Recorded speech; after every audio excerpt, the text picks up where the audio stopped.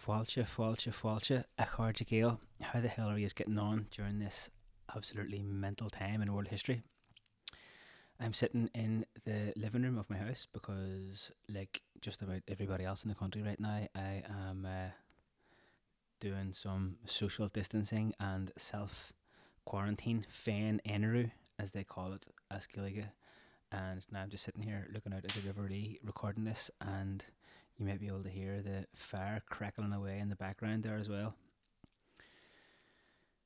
And despite all the madness, I've actually been kind of enjoying having some time to myself and getting time to do things that I've been meaning to do for a long time anyway. It's been kind of a mad month or two, really, for me, which is the main reason why there hasn't been any Rebel Matters podcast episodes for the last while now, because I was over in Palestine getting the Ackley Palestine, or the Palestine Community Gym, set up in the Aida refugee camp.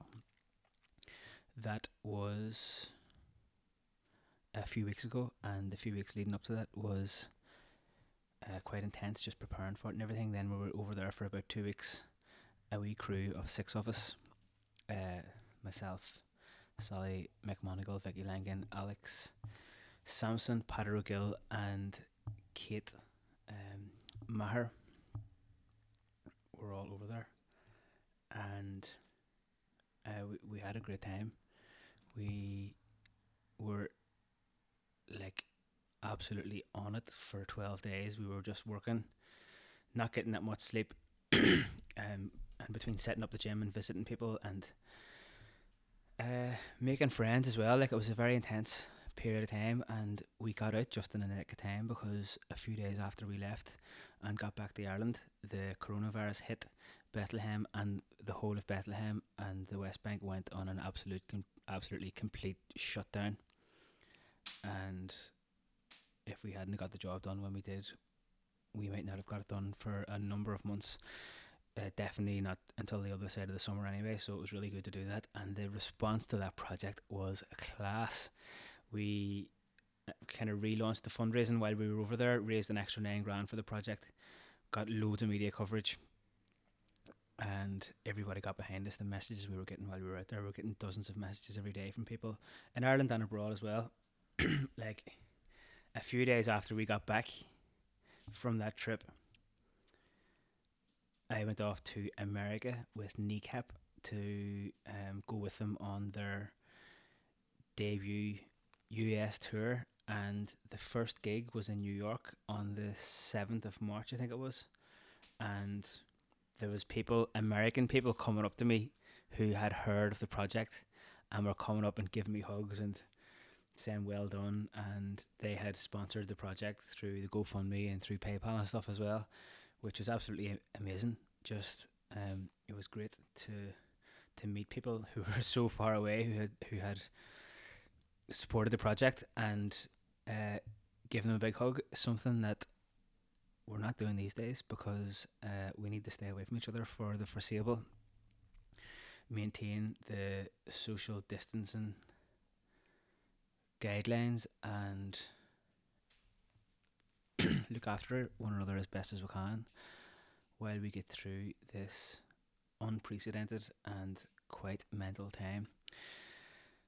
The Kneecap tour was cut short, of course, because the preceding 6 gigs, the 6 out of the 7 gigs after the first one went ahead in New York, and then the 6 next ones were all called off because of the coronavirus. We were due to come back. Well, what the plan was, I was due to go to Palestine again on the 18th of March, and the lads were going to come back to Ireland on the 18th of March as well. But because the tour was cancelled and things were getting very intense, we all came back on the 14th of March, left on the 14th, arrived on the 15th. And the day we got back then, we had to take the decision here in Cork to close Ackley, the personal training facility that I run with the great crew in Cork here. We had to close it for the first time in 6 years, and the same as most of the other small local businesses, but especially the gyms and the places where people have been congregating larger numbers, we had to close it, and it's closed for the foreseeable future now. we're still working as a team, the Ackley team in Cork. We're still working together to train the staff out in Ackley, Palestine remotely, and we are working on making some new programs and other things that we're able to do while the gym is closed, catching up on things that we were meaning to do all along anyway, and then coming up with some new projects to keep ourselves busy and occupied and keep ourselves creative while we are closed. But the first and foremost thing that we are conscious of is the safety of our staff and the safety of the members and the safety of the general public as well. So we're closed for the foreseeable future, and like as I was saying, everybody else, most of us, like most people out there, except for the people who are working on the front lines at the minute, working in the hospitals, in healthcare, and providing essential services for the communities out there, and working in the food shops and stuff like that. There, we are in a sort of a self quarantine as the situation unfolds,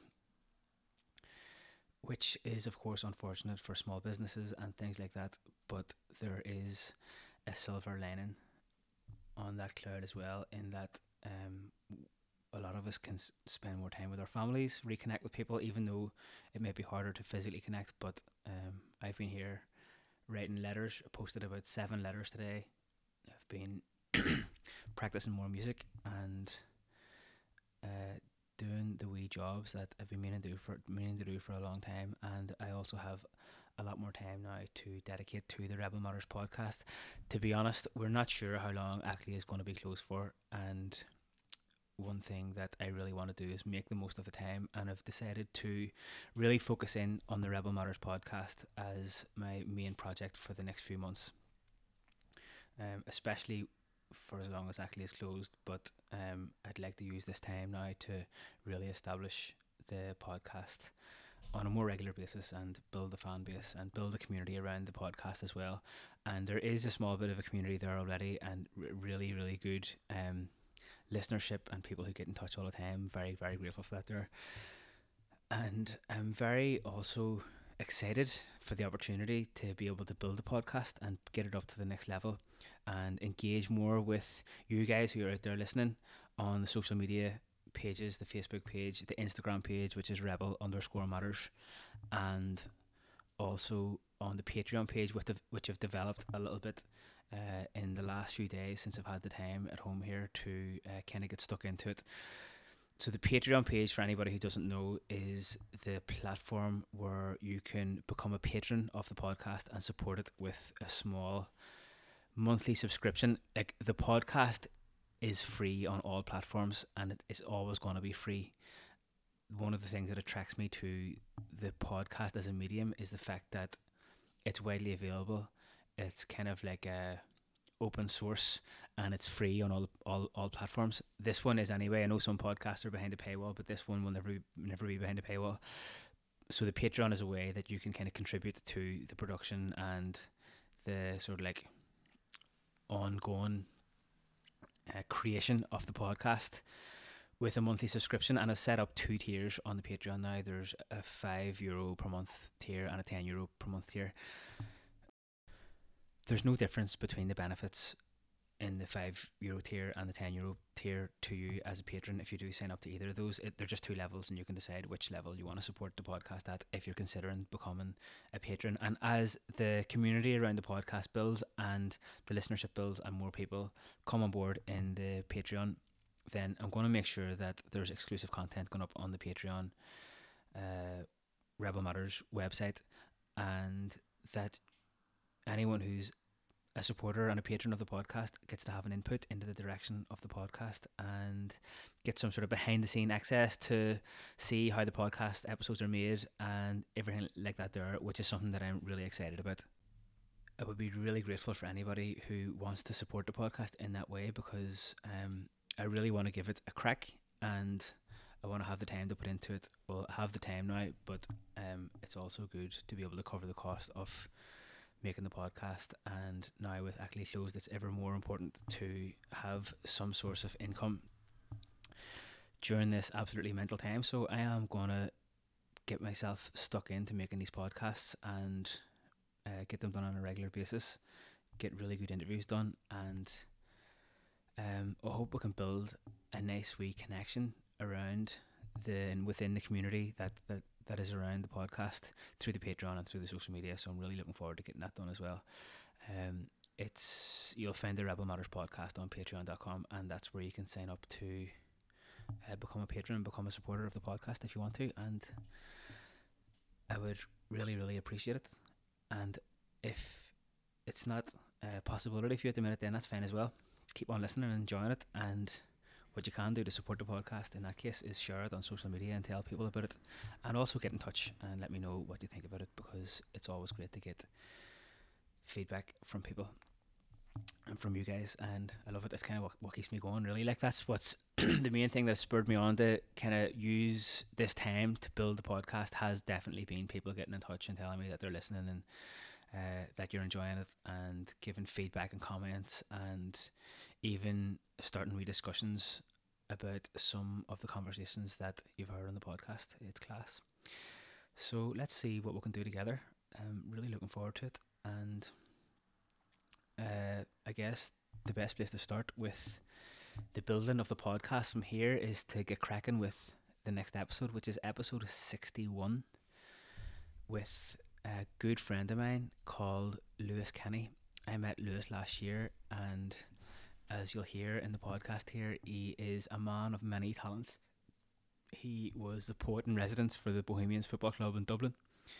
He's a talented balaclava maker, amongst other knitted garments and vestments, and he is in plays, and is a gardener or a horticulturist, I suppose, and has got a really interesting story. And I've been meaning to make this podcast with him for a long time, because over the last year we've developed quite a strong friendship, and we have had many late nights sitting up over a few glasses of red wine and having deep conversations. So we've been trying to get this podcast done for ages, and of course now with self-quarantine we have plenty of time to be doing it. So the other day I recorded this podcast with him on Skype, which is something I'm going to be doing more often now, because of the fact that it is not really advisable to be doing face-to-face podcasts at the minute,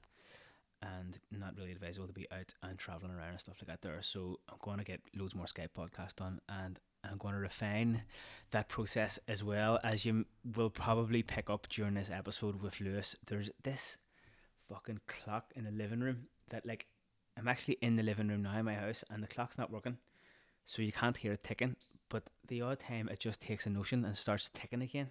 And I had my headphones in, and I was listening to Lewis while we were recording the podcast, so it didn't actually pick up on the clock ticking during the interview. But then when I listened back to it, when I was doing the editing and stuff like that there, you can hear the clock ticking. So, Tab Broner and Fishin, I'm sorry about the wee bit of clock background noise if it drives you mental. And I'll make sure it's not ticking the next time I'm doing a Skype interview. Sorry, lads. Anyway, I know you're going to enjoy this conversation with Lewis. Lads, hit me up on social media about this episode and all the episodes that are upcoming. I really want to hear from you.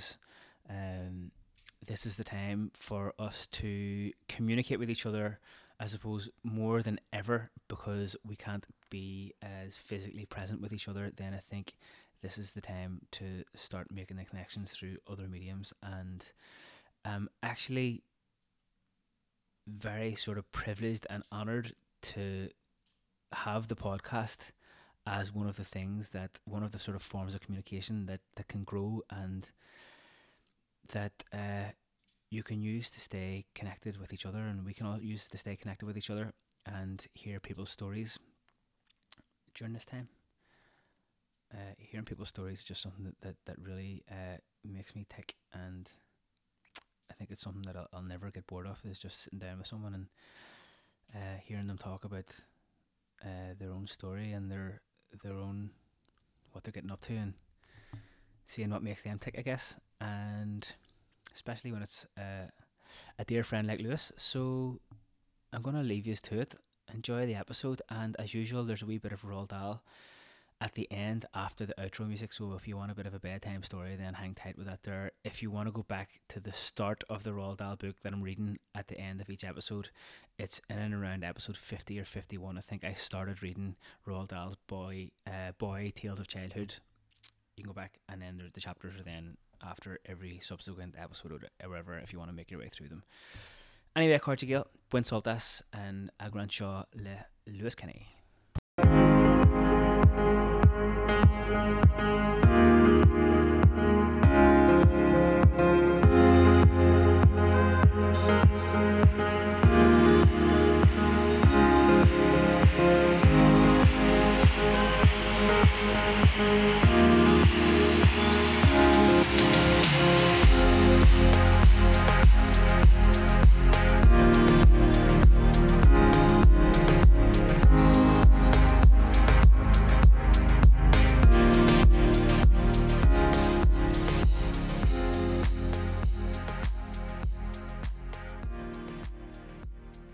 Oh no, okay.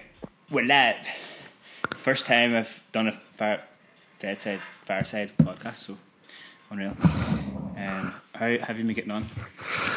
Yeah, I've been grand. Like everyone I know is like slowly cracking up, but like this is probably the first time I've actually had a couple of days to myself in years.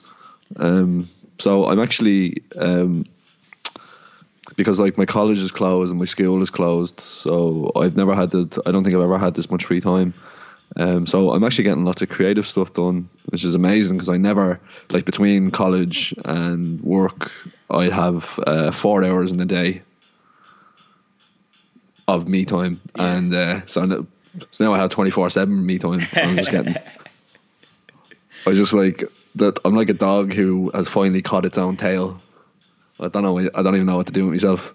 Yeah, it's mad, isn't it? Like it's just mad how things have just changed so fast, like overnight.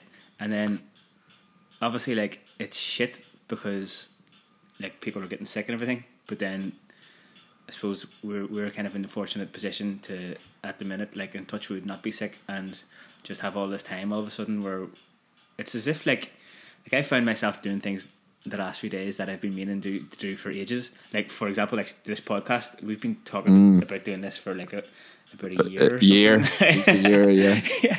And so it's been sweet, but then also it's been very important. Like, Jesus, it's been so like crucial for me to be doing this stuff because otherwise I'd be fucking flipping out because like the like Ackley basically closed down overnight. Like, yeah, jeez,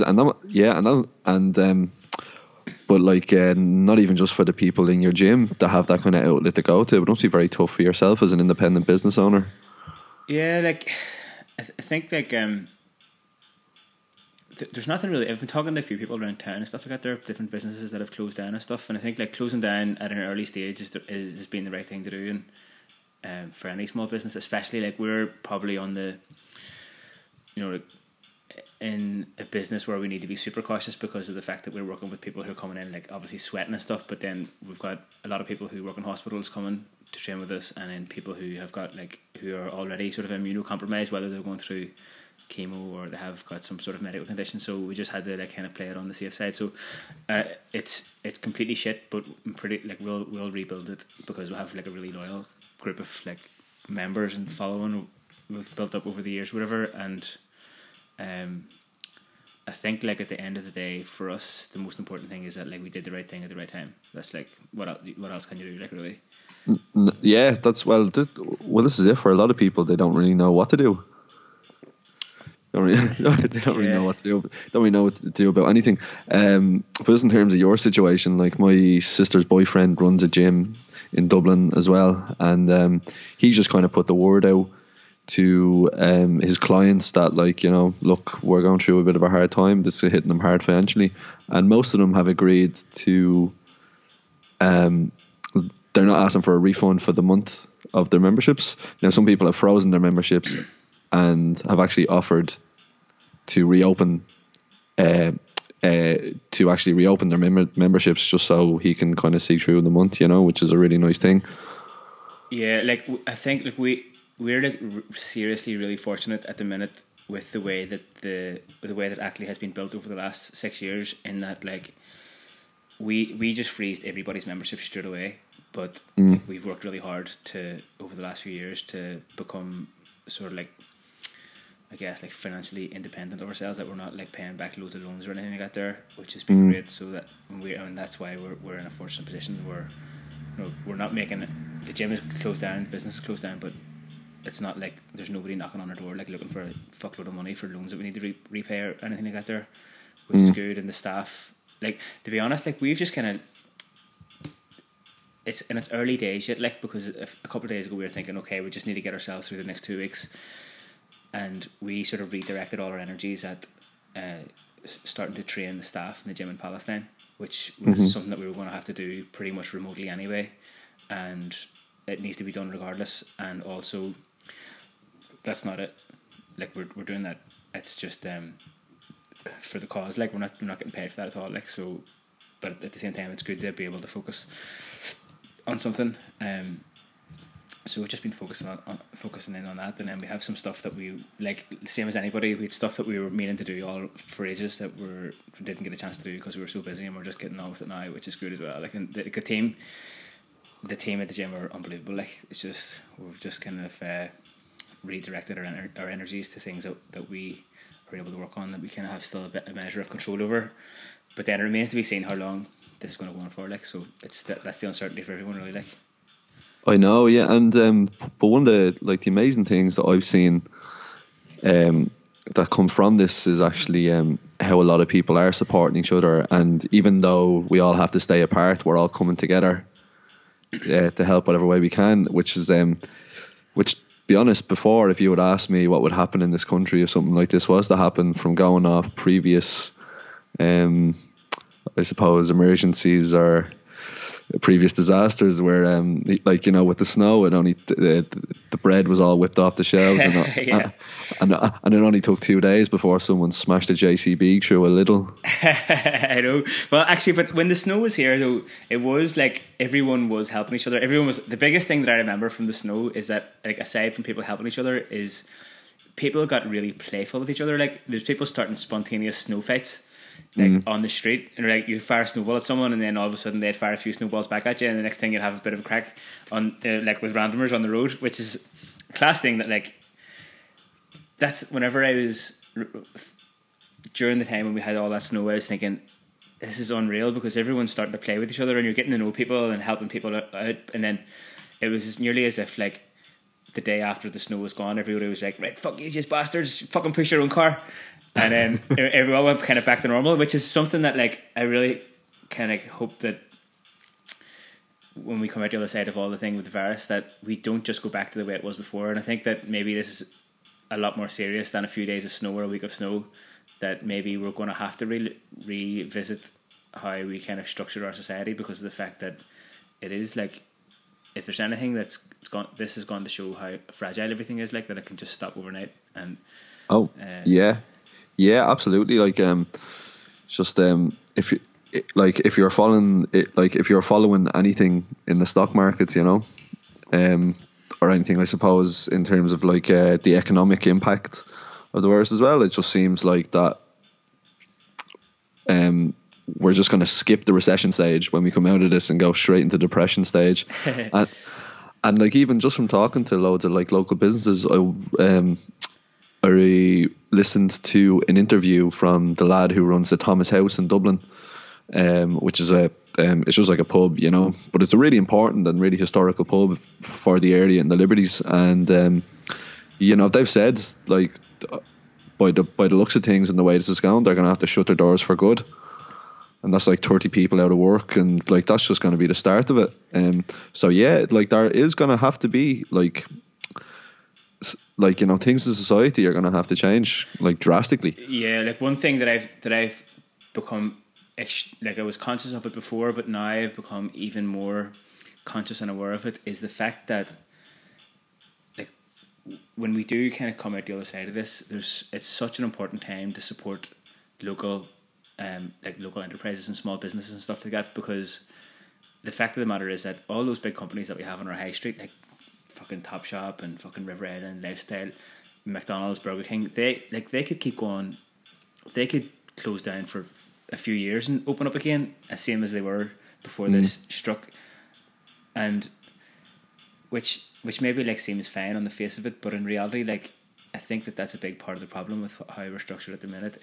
In that, like when you look at from the start to the end of the business process for them, where they farm cotton and then they get garment workers to work in very poor conditions, farmers to work in poor conditions, have a massive destructive impact on the environment, have a massive environmental impact just to get the clothes from wherever they made them to here, and then pay their workers like shit, and then they're going to be the last companies that are going to close down as well. Look around Cork, most of the local businesses have closed for the welfare of their staff and stuff, and the big multinationals are still open. So if there's anything that I hope for is that when we reorganise ourselves after this, that we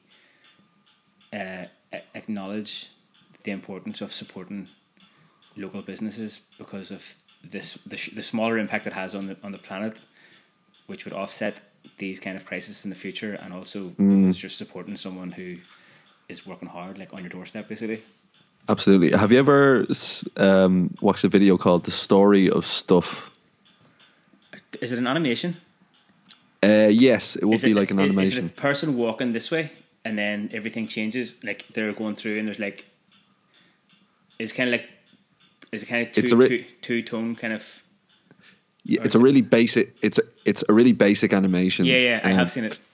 Yeah, where it was just like they're showing how the production line of the world is a linear thing.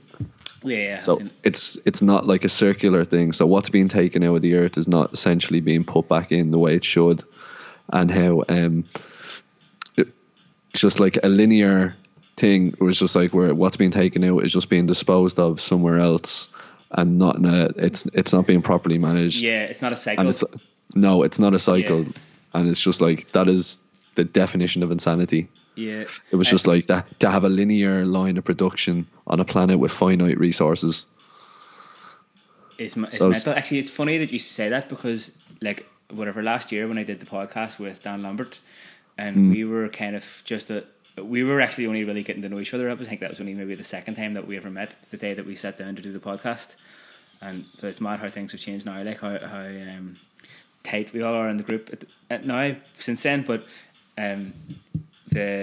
we ended up kind of comparing notes with Ackley and Bang Bang, and the one thing that, even though they're two different kinds of business, as in many ways, but the common thread was that both of those businesses are set up to be kind of like a mutually beneficial cycle for everyone who's involved in it, from the people who are working there to the people who get the service, to the people who provide the goods to the service, and the net impact that it has on the planet. It was kind of like mutually beneficial the whole way around, even to the benefit of the wider community outside of the four walls of the businesses. And I think I definitely feel like that's why we've built up such a strong following, and how we've still been able to keep in business, because of the people recognise that. And I think it's the same for Bang Bang as well. But it's just amazing. It's just not the way. It's just not the way that business is done as such, because most of the time it's about the bottom line, and that's it. It's not. It's not the way. It's definitely not the way big business is done. But I think you can kind of get the sense of a business from the minute you walk in. You know, it's just like what their intentions are, what their ethos is, and especially how they treat their workers as well. I mean, and what we're seeing a lot in this, like during COVID, is those businesses who turn big profits, like some of them massive profits, how they've treated their workers. Yeah. I'm very lucky, I suppose, in the sense that I work in a bar in a theatre, Project Art Centre, and they'd agreed to pay me for the 2 weeks of work that I'd lost. Which it's not something they didn't have. It's not something they had to do. I would be considered non-essential staff, like, you know, casual, like casual bar work. But they still wanted to make sure that we were all sorted. I'm also lucky in the sense that because I get paid by the government to go back to college, so I still get to keep that payment as well. So at the minute, I'm okay. Like, I'm definitely not as hard hit as some people. But the horror stories that are coming out for some people who are just like, on the day they were supposed to come in, everyone is told that they're let go. And like, this is before any provisions or any safety nets were put in for, in terms of social welfare for people suffering from COVID crisis. We're seeing a lot where so Fine Gael have just are implementing policies that will freeze mortgages for landowners, mortgages for householders. But as of now, that there's no such, there's nothing being implemented for tenants. So it's like, at the minute, nothing is being done to actually protect the tenants. Yeah. Who, it's just like, and what's to say that, and what's to say that a landlord who has had a freeze in their rent will put, like, you're putting a lot of faith in landlords to actually pass, like, that's like that's just total like Fine Gael trickle down economics thing. That like, that's how they think that works. Yeah, it's like the same as, I'd say, for the vast, like, who has enough money in their bank account to keep paying rent when you're not earning any money, like, over the first month?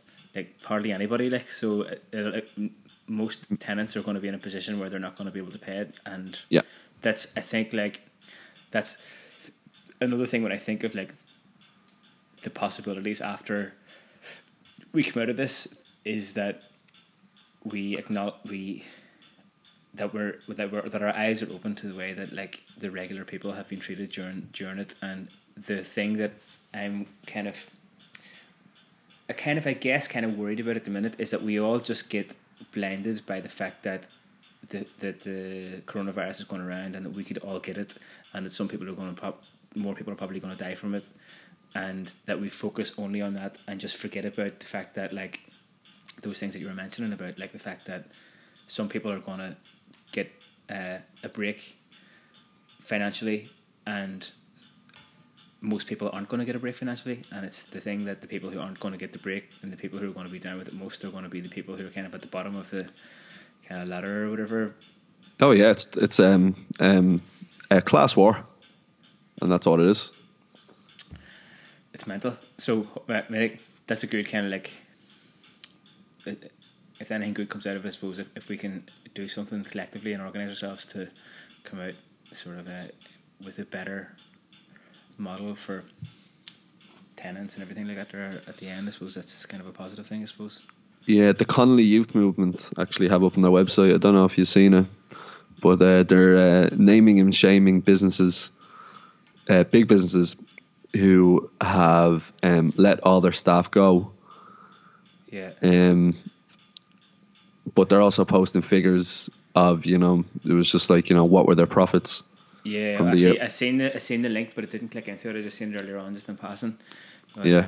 I suppose that's where we're at. Like, it's people are going to be showing up for, really, like, the true colours are going to shine through, I suppose. And, like, the positive side of that is that, like, a lot of businesses and are like, treating their employees right and looking out for each other and stuff like that. There, people are looking out for each other. It's the other side of that, I guess. But here,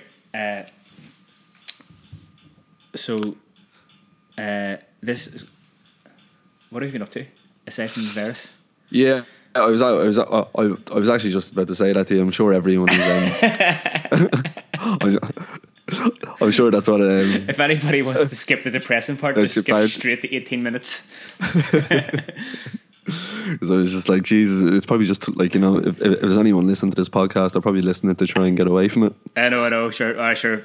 That's it. Fuck it. Let's talk about something else then for a while. We haven't seen each other in ages. So what have you been up to for the last while? Since the last time we met, you started the college course and stuff like that there. So yeah. So I'm in a level 5 horticulture course out in Cabra. So which is really good. It's like something I've always kind of wanted to do in my life, and now because the year before that, previously, I was a full-time poet. So I would have been a full-time writer, teaching in schools, doing performances, commission works, and then I kind of had like a little I wouldn't call it a light bulb moment, but I think it was like a slow realization that was something that I didn't want to do with my life anymore. So then it's funny. It was like I'd never before in my life set goals until someone said, it was like, you should write down some goals and then try to achieve them. It sounds simple enough, but I was like, okay, go on. So 3 things I wrote down were that I wanted to study horticulture. I wanted to sell more of my knitting because I did a lot of knitting. And the third thing is that I wanted to cycle around the country. And in the space of 3 months, I had managed to do all 3 of those things.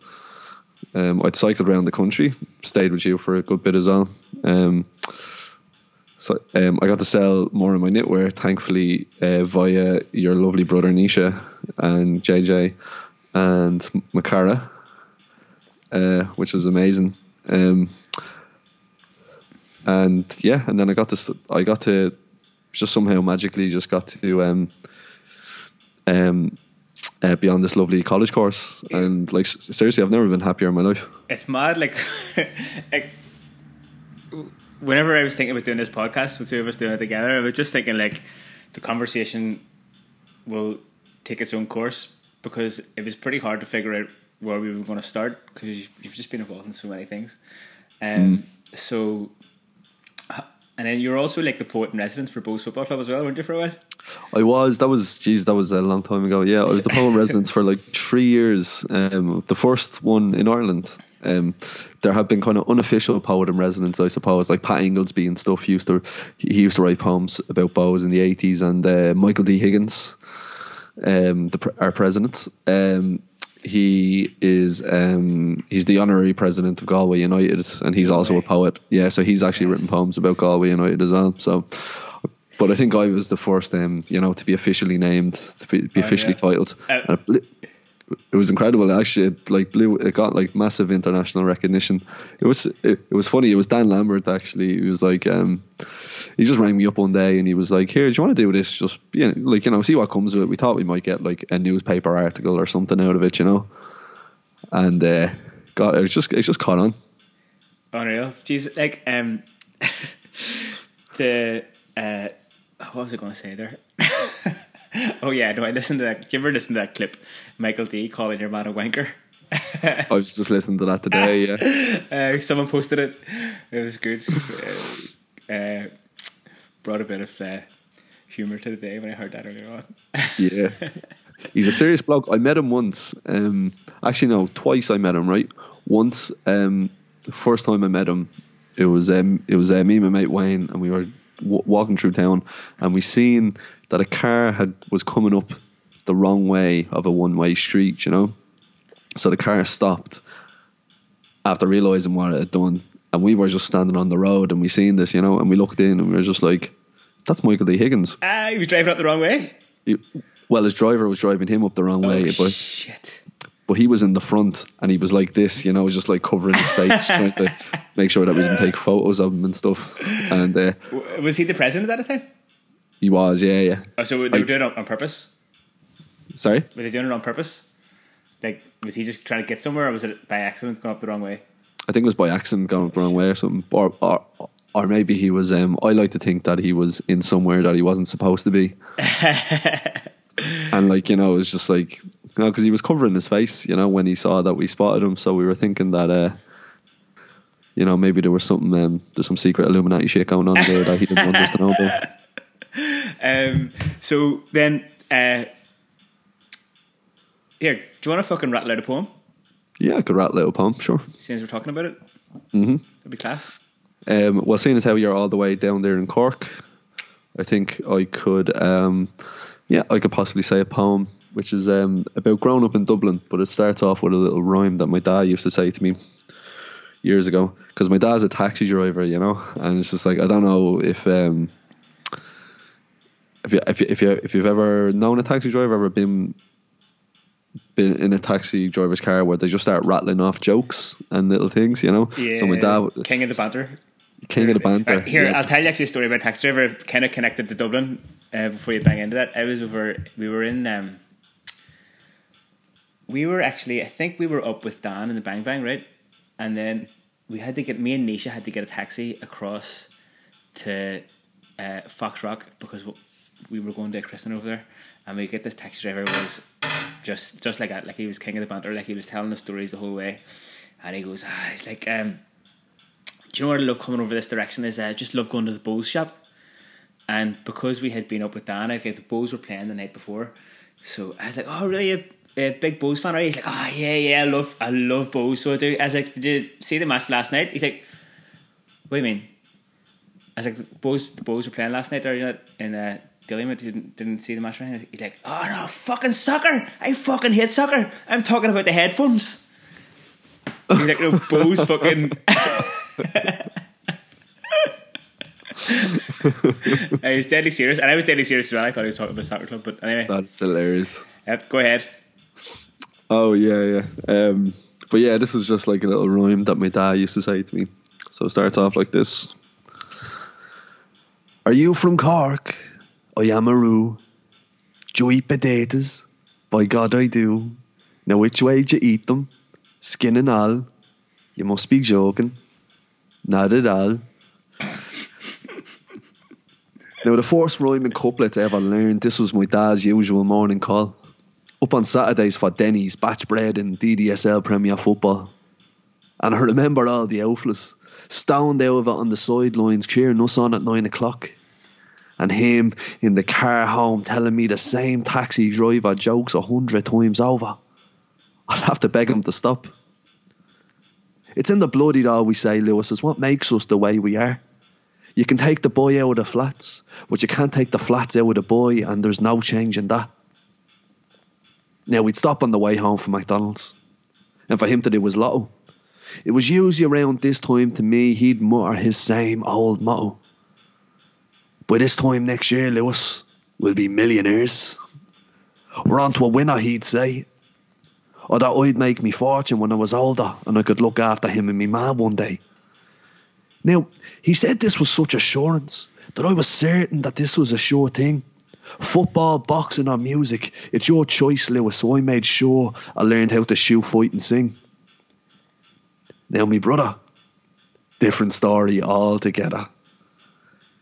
I remember one time he drove me home from school, buckled out of his head drunk, screaming to me every slur under the sun, calling me a frigid or a faggot, or any other poxy word he could think of to slag you. I met him on my holidays was the common phrase I'd have to use back then when I hadn't kissed anyone. It's mad how things change when you were young.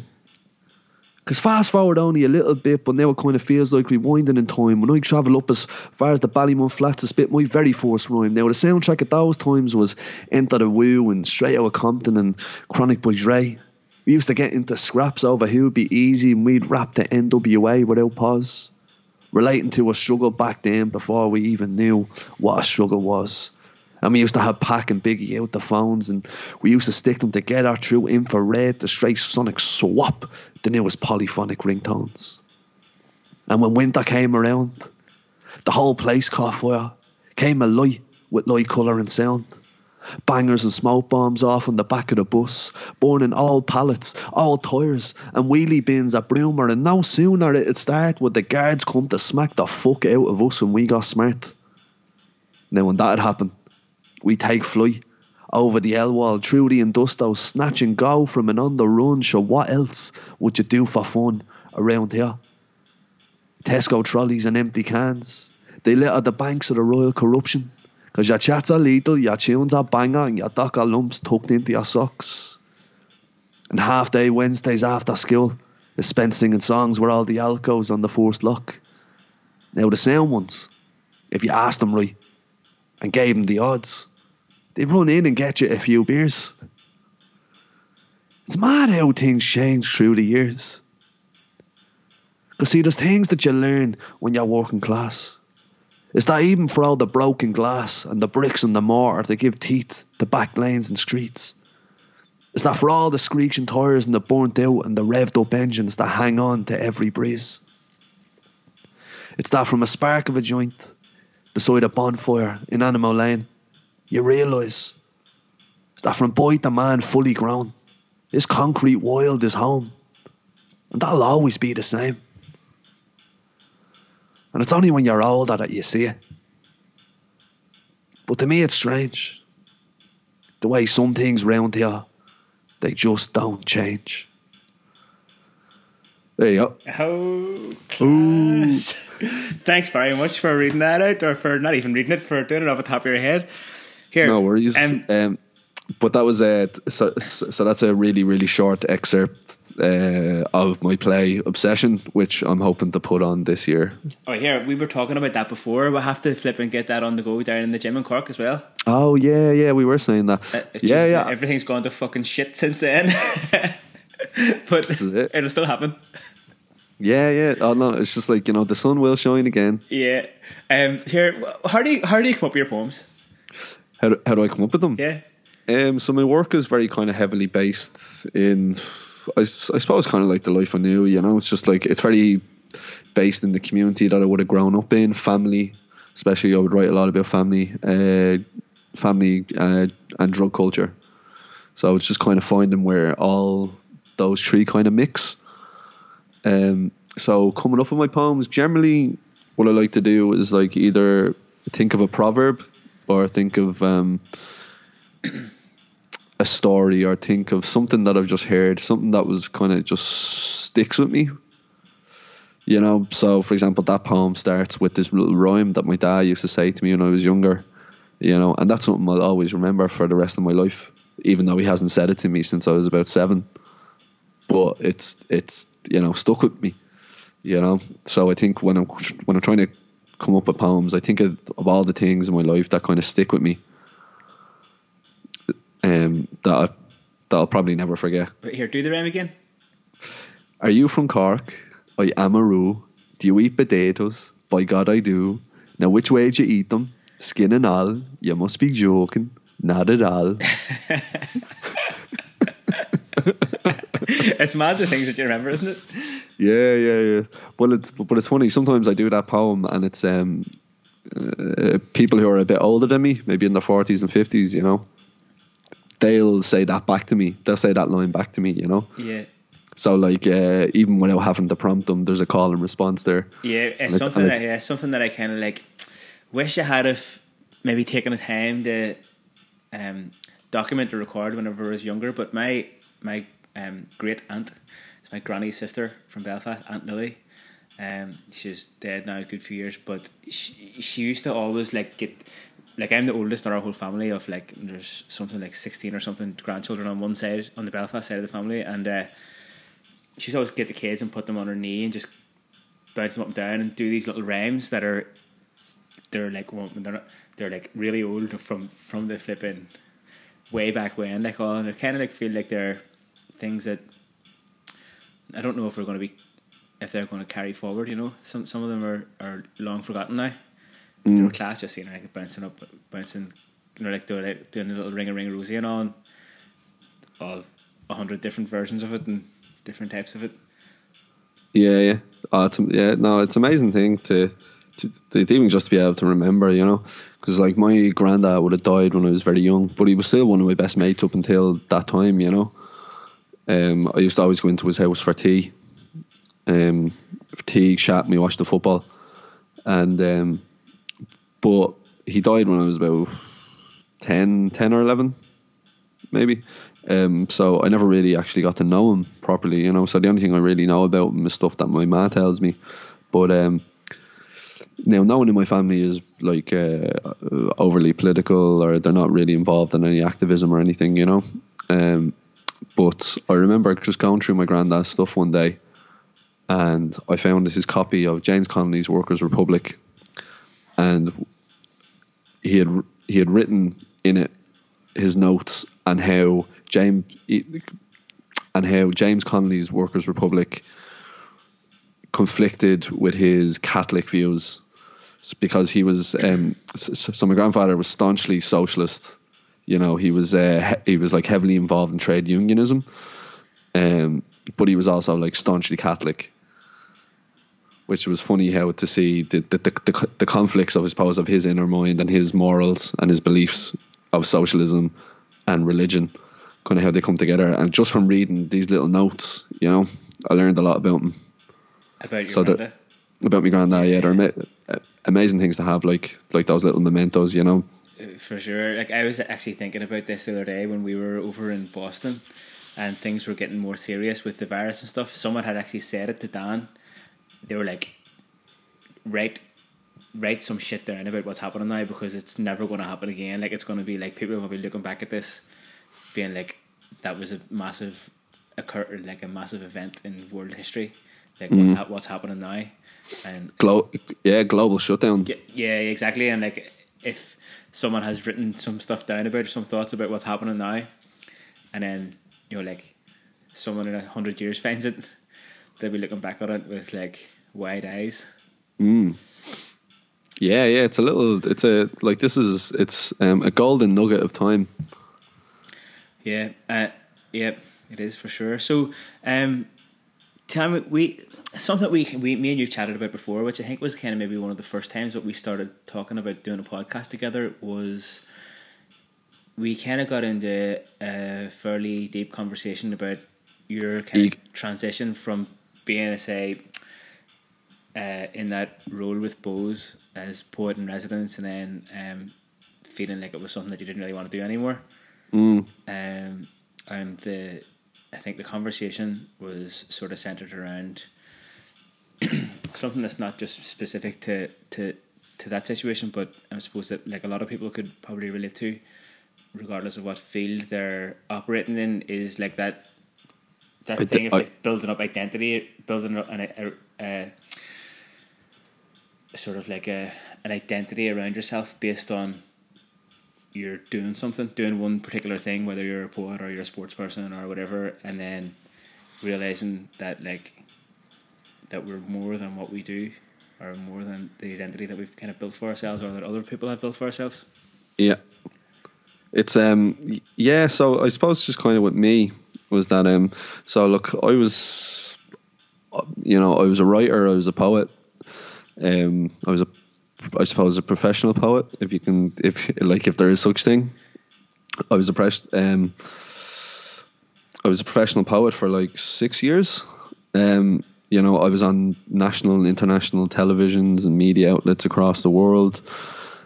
And I loved it for a time. For a couple of years, I was like, this is an amazing thing. Because for the first couple of years, it was spoken word, I suppose, especially not in Ireland, wasn't a particularly popular thing. Wasn't a particularly well-known thing. You could even consider it a cultural phenomenon in the sense of Ireland. Just, I suppose, kind of what kind of seems like a meteoric rise of, like, taking some of the best poets in the country out of basements and putting them on stages in front of thousands of people. 5 years ago, that wasn't something that we considered possible, or like a clear future. So it was just kind of like going through that, and it got to the point where it's a really hard thing to do what you love as a job.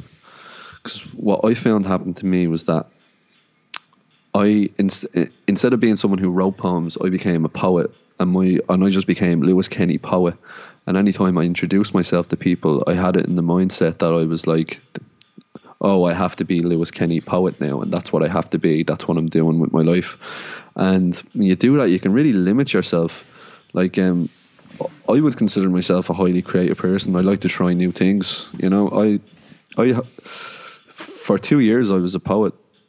In the last 2 years I was a poet. I didn't write any poems. I taught it. I taught poetry, and I maybe did commission works for people where it was just like for businesses and stuff. I wrote them like videos and different things, but none of that was bringing me any joy. So it was just like to take on the identity of that.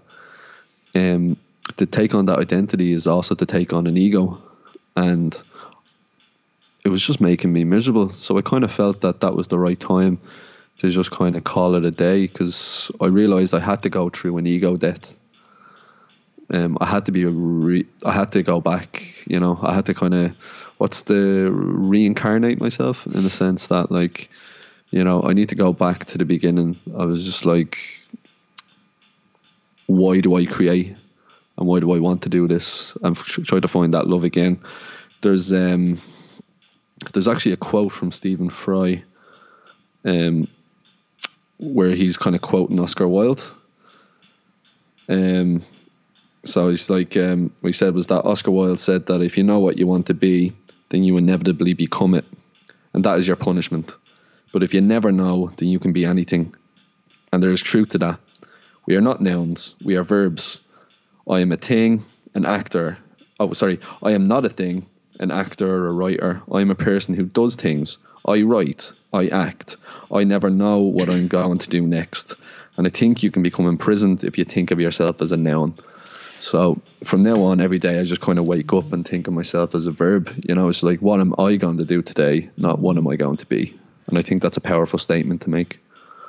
It's interesting hearing you talk about that, because the first day that we met, I think must have been about it must have been in July or something last year, around about that early July or end of June or something like that. Because so we were up in Dan's house when he was renovating it, and you just happened to call around, and then we just kind of headed off. And also I recognised that somehow recognised that t-shirt that you were on that day, the soccer jersey. Yeah, it was a Clapton jersey. Yeah, Clapton jersey, yeah. And then, but the thing was that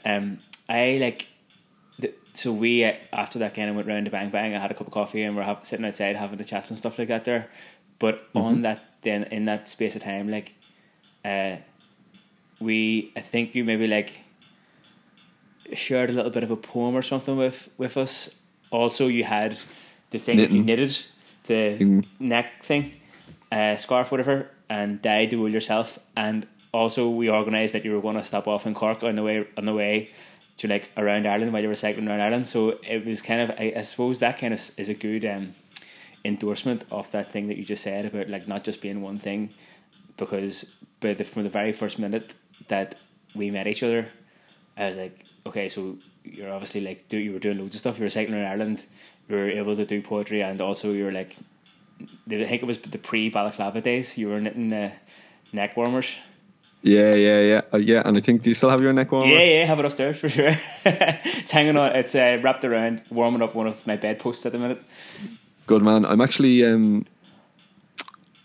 It's probably good way to announce it on a podcast. I'm actually knitting you a jumper at the minute. No fucking way. What? Yeah. Shoot. Yeah, I'll show you. Yeah, I'll show it to you later. You're the best. Thank you. This is an important thing, okay? And this is an important thing to say for any listeners out there, is that there is such thing as, there is such thing as male bonding, in the sense that we all look out for each other, we all care for each other, and we all it's nice to be nice. For sure. Like it's kind of like, if anybody wants to see that in action on a grand scale, they should go to a Damien Dempsey gig. Yeah, absolutely. It was just like, it was just like, I've been to 2 Damien Dempsey gigs, and I've never received more cocaine, and I've never received more hugs in my life. Yeah. Seriously, from lads who find it really hard to open. I've seen them open. I've seen them open their hearts at Damien Dempsey gigs, and it's a beautiful sight. Yeah, it is for sure. And actually, and just like on a more personal level, like, I mean, from that time that we met each other, which was late June or early July or something like that, there, like, I think you must have stayed down in our house down in Cork for about 3 weeks out of the next 4 or 5 weeks after that. Yeah, it was a beautiful thing. No, it was a beautiful thing. I always it always really touches me. It was just like you had only met me once. You only met me the one time, and you were like, my home is yours. So any time I came down, I always felt at home. And like, I think especially now in the times we live in and stuff, it was just like, it's a rare thing to see in people.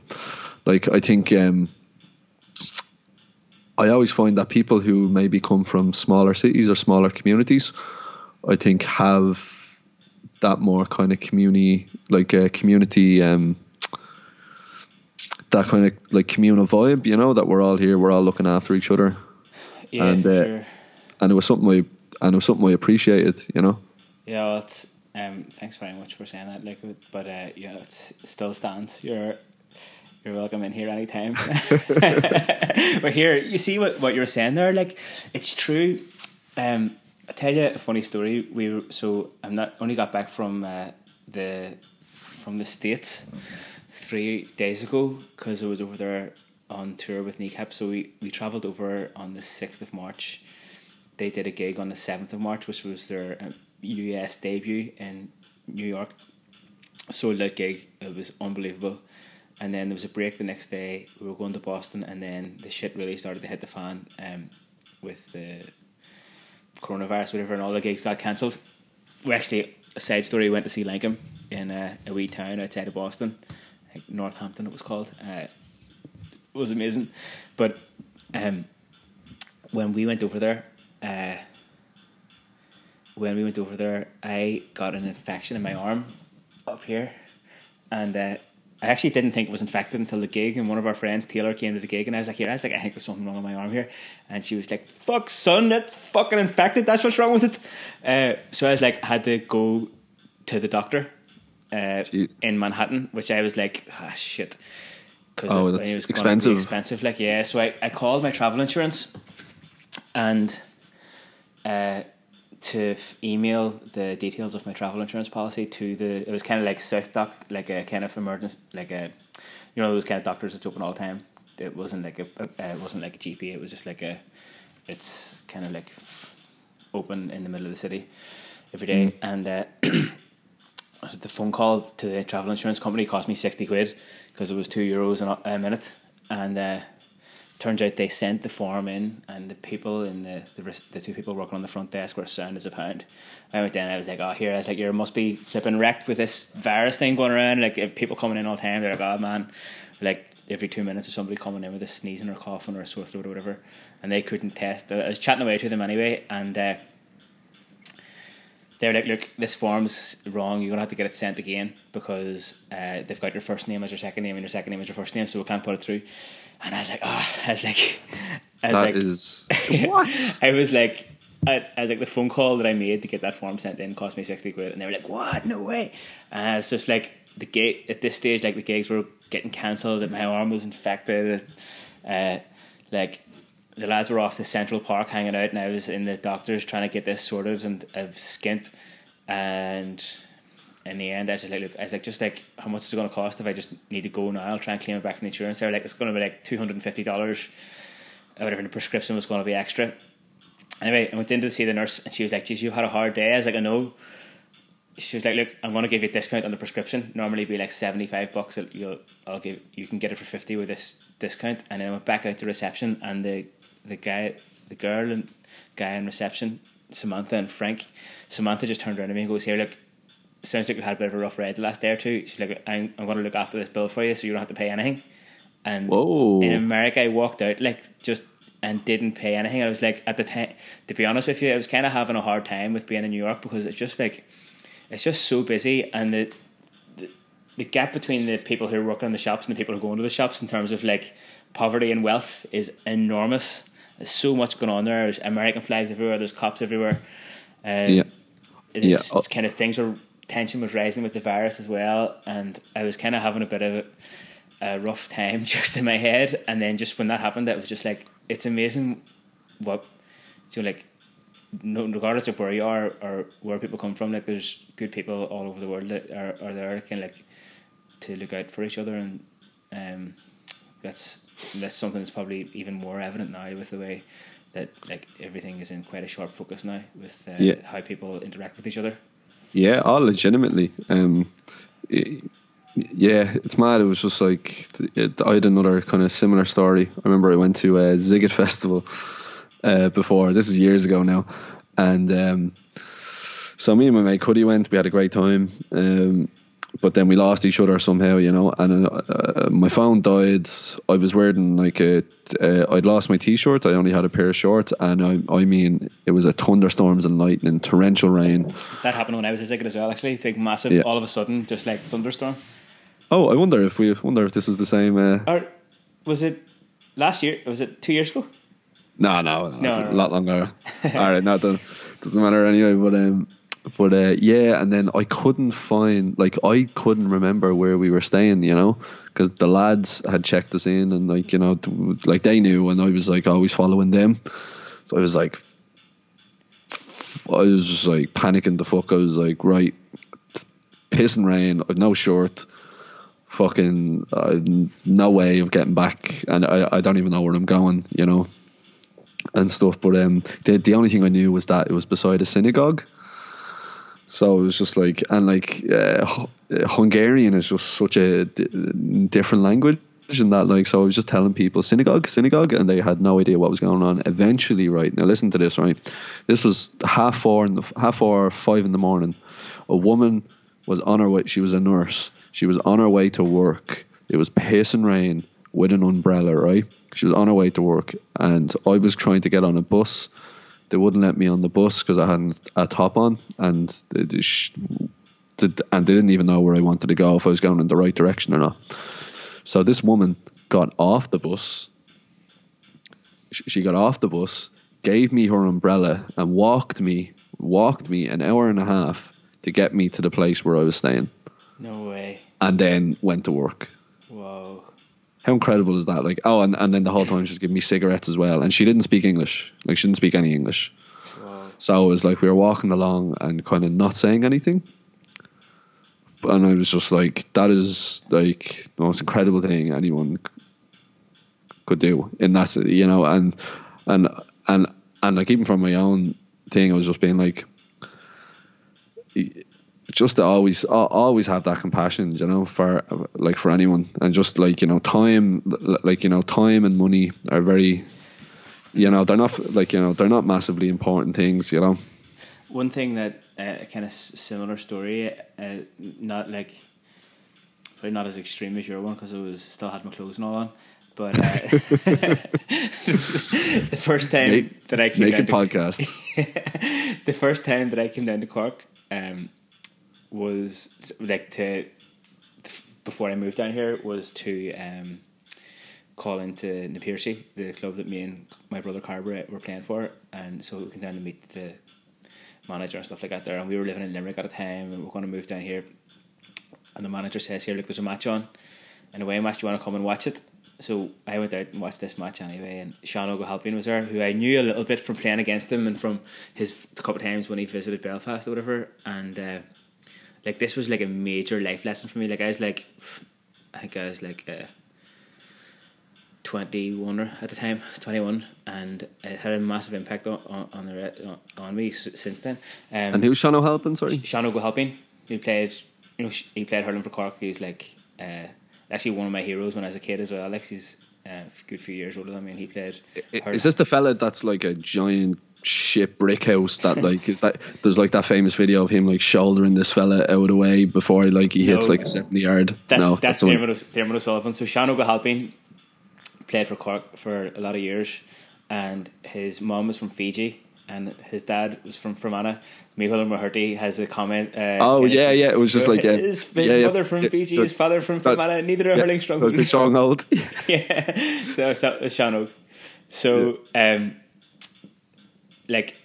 so I went to the match anyway, and after the match, I was chatting to Sean O on the sideline because he wasn't playing because he was training with Cork at the time, and then he's like offered to drop me down to the bus station.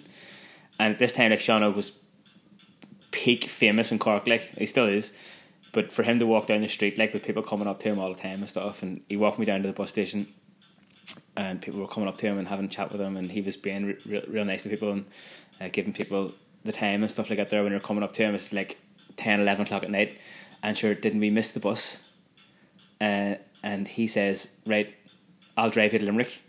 It's like 10, 11 o'clock at night. He was going to drive me back up to Limerick and then turn around and drive back down to Cork again, be back in Cork for like 2 or 3 in the morning, and then get up for work, whatever, at 7 o'clock in the morning the next morning. And wow.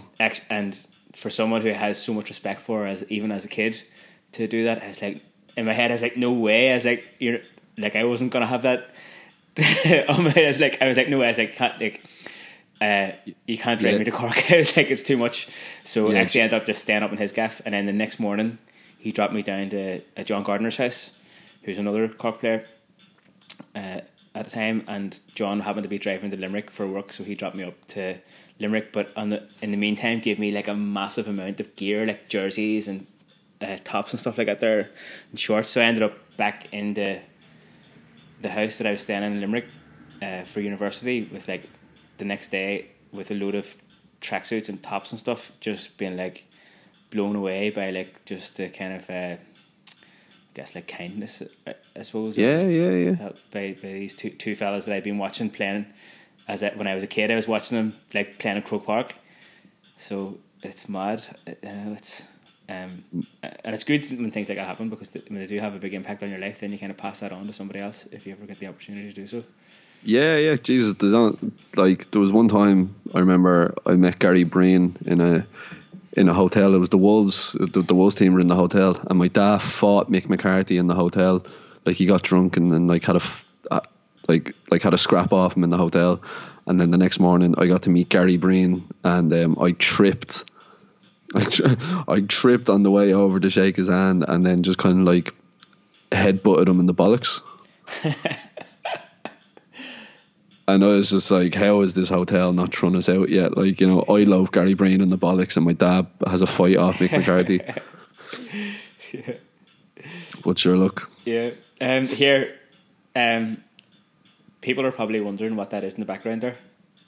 Oh, this is a beautiful artwork made by Lost the Plot, DJ Provi. Your number one customer for balaclavas? My only customer. Sorry. I've had 3 customers for balaclava. No, 2 customers for balaclavas. One was JJ, and the other one was Roxanne and Liam. I seen it. Was it like a purple one or a pink one? Yeah, so she has 2 twin sisters, Ruby and Amber, and so she commissioned me to make a purple and pink balaclava for them. But this JJ actually, out of the kindness of his heart, because like JJ actually did pay me for because the first balaclava I made him was real. Sorry, the first balaclava I made him was like this real bockety looking thing, but someone actually stole that on him. At a festival, someone stole his bag, so we lost that one, and then he commissioned me to make another one, and then so the second one, it's actually good that someone robbed that, because the second one I made him was actually like really good. And I think you made the first one in this room that I'm sitting in. I did, yeah. I remember sitting right there, just in front of where I am now, didn't it? And he didn't know what was coming. No. Because I was thinking, because I told him like when I was like heavily intoxicated, I was just like, yeah, I'll make you a balaclava. I didn't think he'd actually think I would do it, but there you go. And but yeah, as a thank you, for that, JJ made me this, which I think from what we were talking about, identity and ego and stuff, I think is also kind of quite apt. It says, I know you are, but what am I? And like the pieces of art that JJ makes are unbelievable. They're on that Instagram page, The Art Inside My Head, if anybody wants to check it out. Such a nice thing to have one of those. Actually, you know what? It's way bigger than I thought. Like when you see them on Instagram, you think they're A4 size, but that one's massive. Oh, this is it's probably like maybe that is A4 size and you're just really small. No, I think this is A2. Yeah, it's nice size. It's nice. It's a good canvas. Tell me this here. So I'm gonna go and read a story live on YouTube to people. Anybody who tunes in about 15 minutes. Any chance would you be able to say the poem about the time that you took MD for the first time? Oh, the poem where I'm in the gaff and I've taken MDMA. The first time you took it? Yeah, absolutely. Amazing. So this is a poem called MD Amazing. So as we take a fill of overkill and these ghostly crushed up looking little blue pills with nothing but a flat can of grolsch to pop away, I find a nice warm bit of the bed and cuddle up, barely able to even fit onto it. Now, I'm wrapped up in perfectly weighted skag blankets and cheap faded tie-dye tops as we excitingly wait to awaken the wide-eyed prophets that lie dormant deep within us. Now, some are eager than others to do so from looking around, I assume. And even though I shudder at the draft creeping in from the window of this poorly insulated room, I simply light another rollie because I take great solace from the promise of what my mates have just told me, that I'll be coming up soon. And that the massive amounts of MD that'll be flowing through me and through my veins will fuel and sustain me. Remove all pain as I gain eternal empathy for those around me. And I know this might just be the drugs talking now, but at any rate, the walls of social barriers that generally separate us have been temporarily broken down, so right now in this present moment, I think yous are all really fucking sound. So I go give Rebecca a tug of her jumper. Then I jump up to hug her and tell her I love her. Even though I only know her a couple of days, I'm in a utterly butterly lovey-dovey love haze with her. And then I hover what feels like 3 feet in the air as I move over to caress the curious curls of Emer Chambers' voluptuously original hair, as if to say that I'm an explorer and I've found a new world and I'm going to live here for a while. But then out of nowhere, this deep and trance and hypnotic house music hits me and I feel like I could achieve anything in the world but remove this smile. This is MD amazing. You've no idea how happy I am right now. I bellow as I throw on a slick pair of shades I got from somewhere which for some reason saw fit to tear up half the room to find. Just so I could disguise me dilated eyes and settle a score on me typewriter jaw which I couldn't help but grind. But the beautiful thing about it was that nobody else here seemed to mind. All equals. Everyone's just happy to be having a good time. Cuddy in the corner buzzing away can't seem to do a thing wrong on DJ as he plays a sweet tune and musical flirtation to the palpitating strings of our hearts. Joined us all, we are all stars of a consolation and sang sourly to the sky revelations. It's just good vibrations. It's a sweet sensation. His sensation vibrates heavy melodic waves throughout the reserve flowing energy in my body. I'm on top of the world right now, man. And nobody here is going to stop me. Except fast forward 2 hours later and I've started to come down. Fuck. I feel as though I've been raw fucked and jaw hooked by the session, and all I can say in his presence is good golly, Miss Molly. And even though I sit here with a tired frame weighed down by stale dreads of perspired hair, I don't despair to expire, but rather sit back and admire the experience that I've just been through. And even though I aspire to respire back to life, that feeling of higher existence, I think it's best in this instance just to retire, as I'm feeling absolutely dire.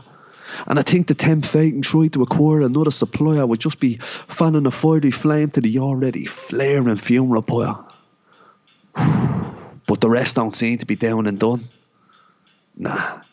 See, because even though they have that frivolous fun, they frantically crave just another one more yoke before the sun comes out, one more yoke just to keep the buzz going, one more yoke and no joke. That'll be it from us for the night. And we can all cuddle up together and sleep tight together, bound forever by the bonds of yip friendship. But by now the sun's out, and there's only one left standing. Everyone knows them. Every group has one. You know that one member of the group who just can't seem to let the buzz die, right? And I don't know if you've ever seen someone yipped out of it exposed by breaking daylight, but it is one of the most sickening sights you're ever likely to see. Especially if you're skagging absolute balls right now like me and you just wanted to drift off to sleep to some degree easily. But you can't because of this babbling creature with transformed features, like a nocturnal beast caught a morning fever, and a blackness that has consumed his eyes to make him seem soulless, as though trying to fill a hole inside him with this drug that gives him temporary relief from his inner insanity. Good golly, Miss Molly, you're broken my reality. Where once everything seemed beautiful and real to me, now seems to be slipping freely through my hands. It's like trying to hold onto a fistful of sifting sand. Life and time is slipping precariously away from me. And I'm aware that what goes up must come down. But right now, in this present moment, I am free falling to the fucking ground. I just wanted a nice warm bed and all the comforts of home, but instead, I'm lying on a cold beer-soaked floor, wrapped up in a dome of jackets I made for myself to shelter me from this desolate crack then to be. And as I flip my last spliff, in the hope that I'll soon be able to drip off to sleep to some degree easily, I spark up, sit back, exhale, and chuckle to myself a self-pity and misery. Man, what a fucking drug is ecstasy. Boom. Thank you. I remember the first time that I heard you saying that poem was in the storytelling night in Ackley. And that was a great one. It was about 20 of us there, or 15 or something like that. Everyone was in stitches laughing at it. Probably because everybody knew exactly what you were talking about. There you go. Whether they wanted to admit it or not. Yeah. But thank you. Here, I'm going to have to go and get ready for this next little storytelling bit live on YouTube. But Gura Mila Maigat for being here on the podcast and stuff. Fáilte Róda Cara. It's the first one, hopefully the first of as many as we can squeeze in during the period of isolation that most of us find ourselves in at the minute. But I'd love to do another one together sometime soon as well, because genuinely we could just sit here talking for another few hours and keep going with the conversation. Yeah, well, very soon it's going to be me and Roxana. We're going to be cycling down to you, so shouldn't be too long. Unbelievable. I'm really looking forward to it there. So any parting word for the masses? I think if people haven't gone around to explore Ireland yet, like their own country, like really just get out there. If you have a bike and you can do it, it's a really affordable thing to do, and you learn a lot about yourself. It really did a lot for me. And if anyone wanted help with it, I could do that. What's the Irish phrase? What's a Nícearca Curla Céile? Nícearca Curla Céile. Yeah. Definitely. And actually, sorry, that could be a topic of the next podcast that we do together, because it was kind of one of your major things that you did in the summer there. And every time I think about that cycling trip, I think about the day that we were having the gym jam at Ackley. And that was I'd cycled from Youghal. You look like a man who was about to die. I just got in because there was also, because I didn't know you that well either, right? It was that was another thing I appreciated, because I had no money. I couldn't get money out because my bank card had broke on the road. That's right. And I didn't have money to go into the gym jam. I didn't have money for food or for drink or anything. And you just looked after me the whole time I was there. And no, seriously, yeah, I don't forget it. Like it was like it was a very special night all around, actually, and you were like looking back on it now, like I was wearing the skirt. A major part of the proceedings. yeah. I was wearing a skirt, bleeding. I got the place cleaned up as well. Yeah. I rallied the troops and got the place cleaned. At 7 o'clock in the morning the next day. Cuddle puddle on the ground. But I hope that we're going to see each other for a cuddle puddle very soon. A social distance cuddle puddle. Yeah. Oh yeah, shit. We're going to have to figure something out about that. Maybe we can like wrap ourselves in cling film first or something like that. Right. Here, McCara, I'll speak to you very soon. Here, Gramore. Fucking big love. Elbow tap. Elbow tap. Actually, but well, like just really quick, you know when they're saying like about elbow taps and stuff, but that's where I'm coughing and sneezing. That's exactly what I said. You should like cough in your left elbow and tap with your right elbow. Yeah, it was just like, you might as well just let me like lick your face. Right here. Enjoy the rest of the night. Slán go for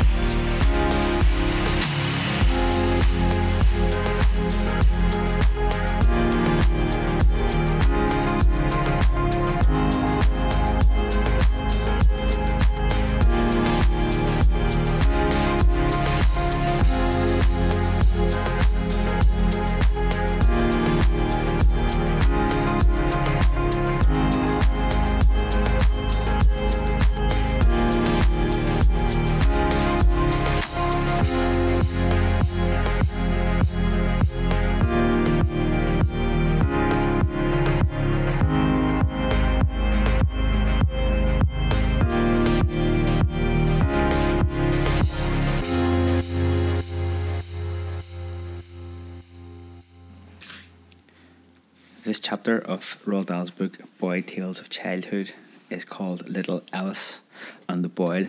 If you want to go back to the start of this book, then go to episode 51 of the podcast here, and you'll find the first chapter of this book at the end of that episode. Little Alice and the Boil.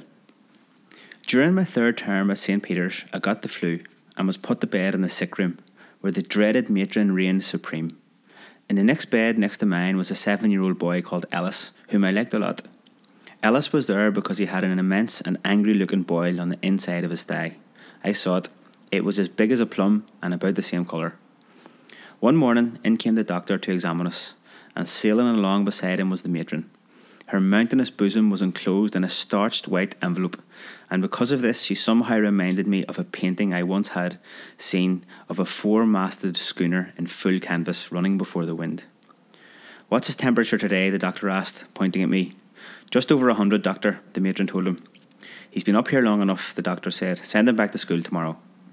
Then he turned to Ellis. "Take off your pyjama trousers," he said. He was a very small doctor with steel-rimmed spectacles and a bald head. He frightened the life out of me. Ellis removed his pyjama trousers. The doctor bent forward and looked at the boil. He said, "That's a nasty one, isn't it? We're going to have to do something about that, aren't we, Ellis?" "What are you going to do?" Ellis asked, trembling. "Nothing for you to worry about," the doctor said. "Just lie back and take no notice of me." Little Ellis lay back with his head on the pillow. The doctor had put his bag on the floor at the end of Ellis's bed, and now he knelt down on the floor and opened the bag. Ellis, even when he lifted his head from the pillow, couldn't see what the doctor was doing there. He was hidden by the end of the bed, but I saw everything. I saw him take out a sort of scalpel, which had a long steel handle and a small pointed blade. He crouched below the end of Ellis's bed, holding the scalpel in his right hand. "Give me a large towel, matron," he said. The matron handed him a towel. Still crouching low and hidden from little Ellis's view by the end of the bed, the doctor unfolded the towel and spread it over the palm of his left hand. In his right hand he held the scalpel. Ellis was frightened and suspicious. He started raising himself up on his elbows to get a better look. "Lie down, Ellis," the doctor said, and even as he spoke he bounced up from the end of the bed like a jack-in-the-box and flung the outspread towel straight into Ellis's face. Almost in the same second he thrust his right arm forward and plunged the point of the scalpel deep into the centre of the enormous boil. He gave the blade a quick twist and then withdrew it again before the wretched boy had had time to disentangle his head from the towel. Ellis screamed. He never saw the scalpel going in and he never saw it coming out, but he felt it all right, and he screamed like a stuck pig. I can see him now struggling to get the towel off his head, and when he emerged the tears were streaming down his cheeks, and his huge brown eyes were staring at the doctor with a look of utter and total outrage. "Don't make such a fuss about nothing," the matron said. "Put a dressing on it, matron," the doctor said, "and with plenty of Mag's sulph paste," and he marched out of the room. I couldn't really blame the doctor. I thought he handled things rather cleverly. Pain was something that we were expected to endure. Anaesthetics and pain-killing injections were not much of a thing in those days. Dentists, in particular, never bothered with him.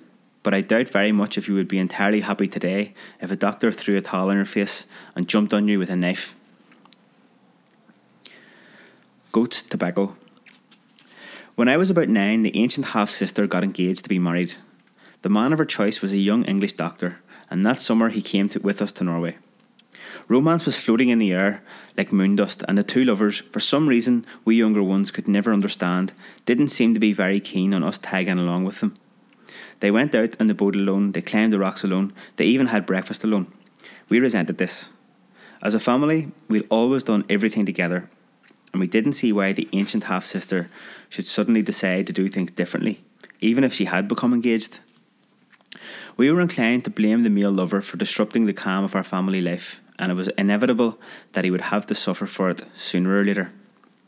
The male lover was a great pipe smoker. The disgusting, smelly pipe was never out of his mouth except when he was eating or swimming. We even began to wonder whether he removed it when he was kissing his betrothed. He gripped the stem of his pipe in the most manly fashion between his strong white teeth and kept it there while talking to you. This annoyed us. Surely it was more polite to take it out and speak properly. One day, we all went in our little motorboat to an island we'd never been to before, and for once, the ancient half-sister and the manly lover decided to come with us. We chose this particular island because we saw some goats on it. They were climbing about on the rocks, and we thought it would be fun to go and visit them. But when we landed, we found that the goats were totally wild and we couldn't get near them. So we gave up trying to make friends with them and simply sat around on the smooth rocks in our bathing costumes, enjoying the lovely sun. The manly lover was filling his pipe.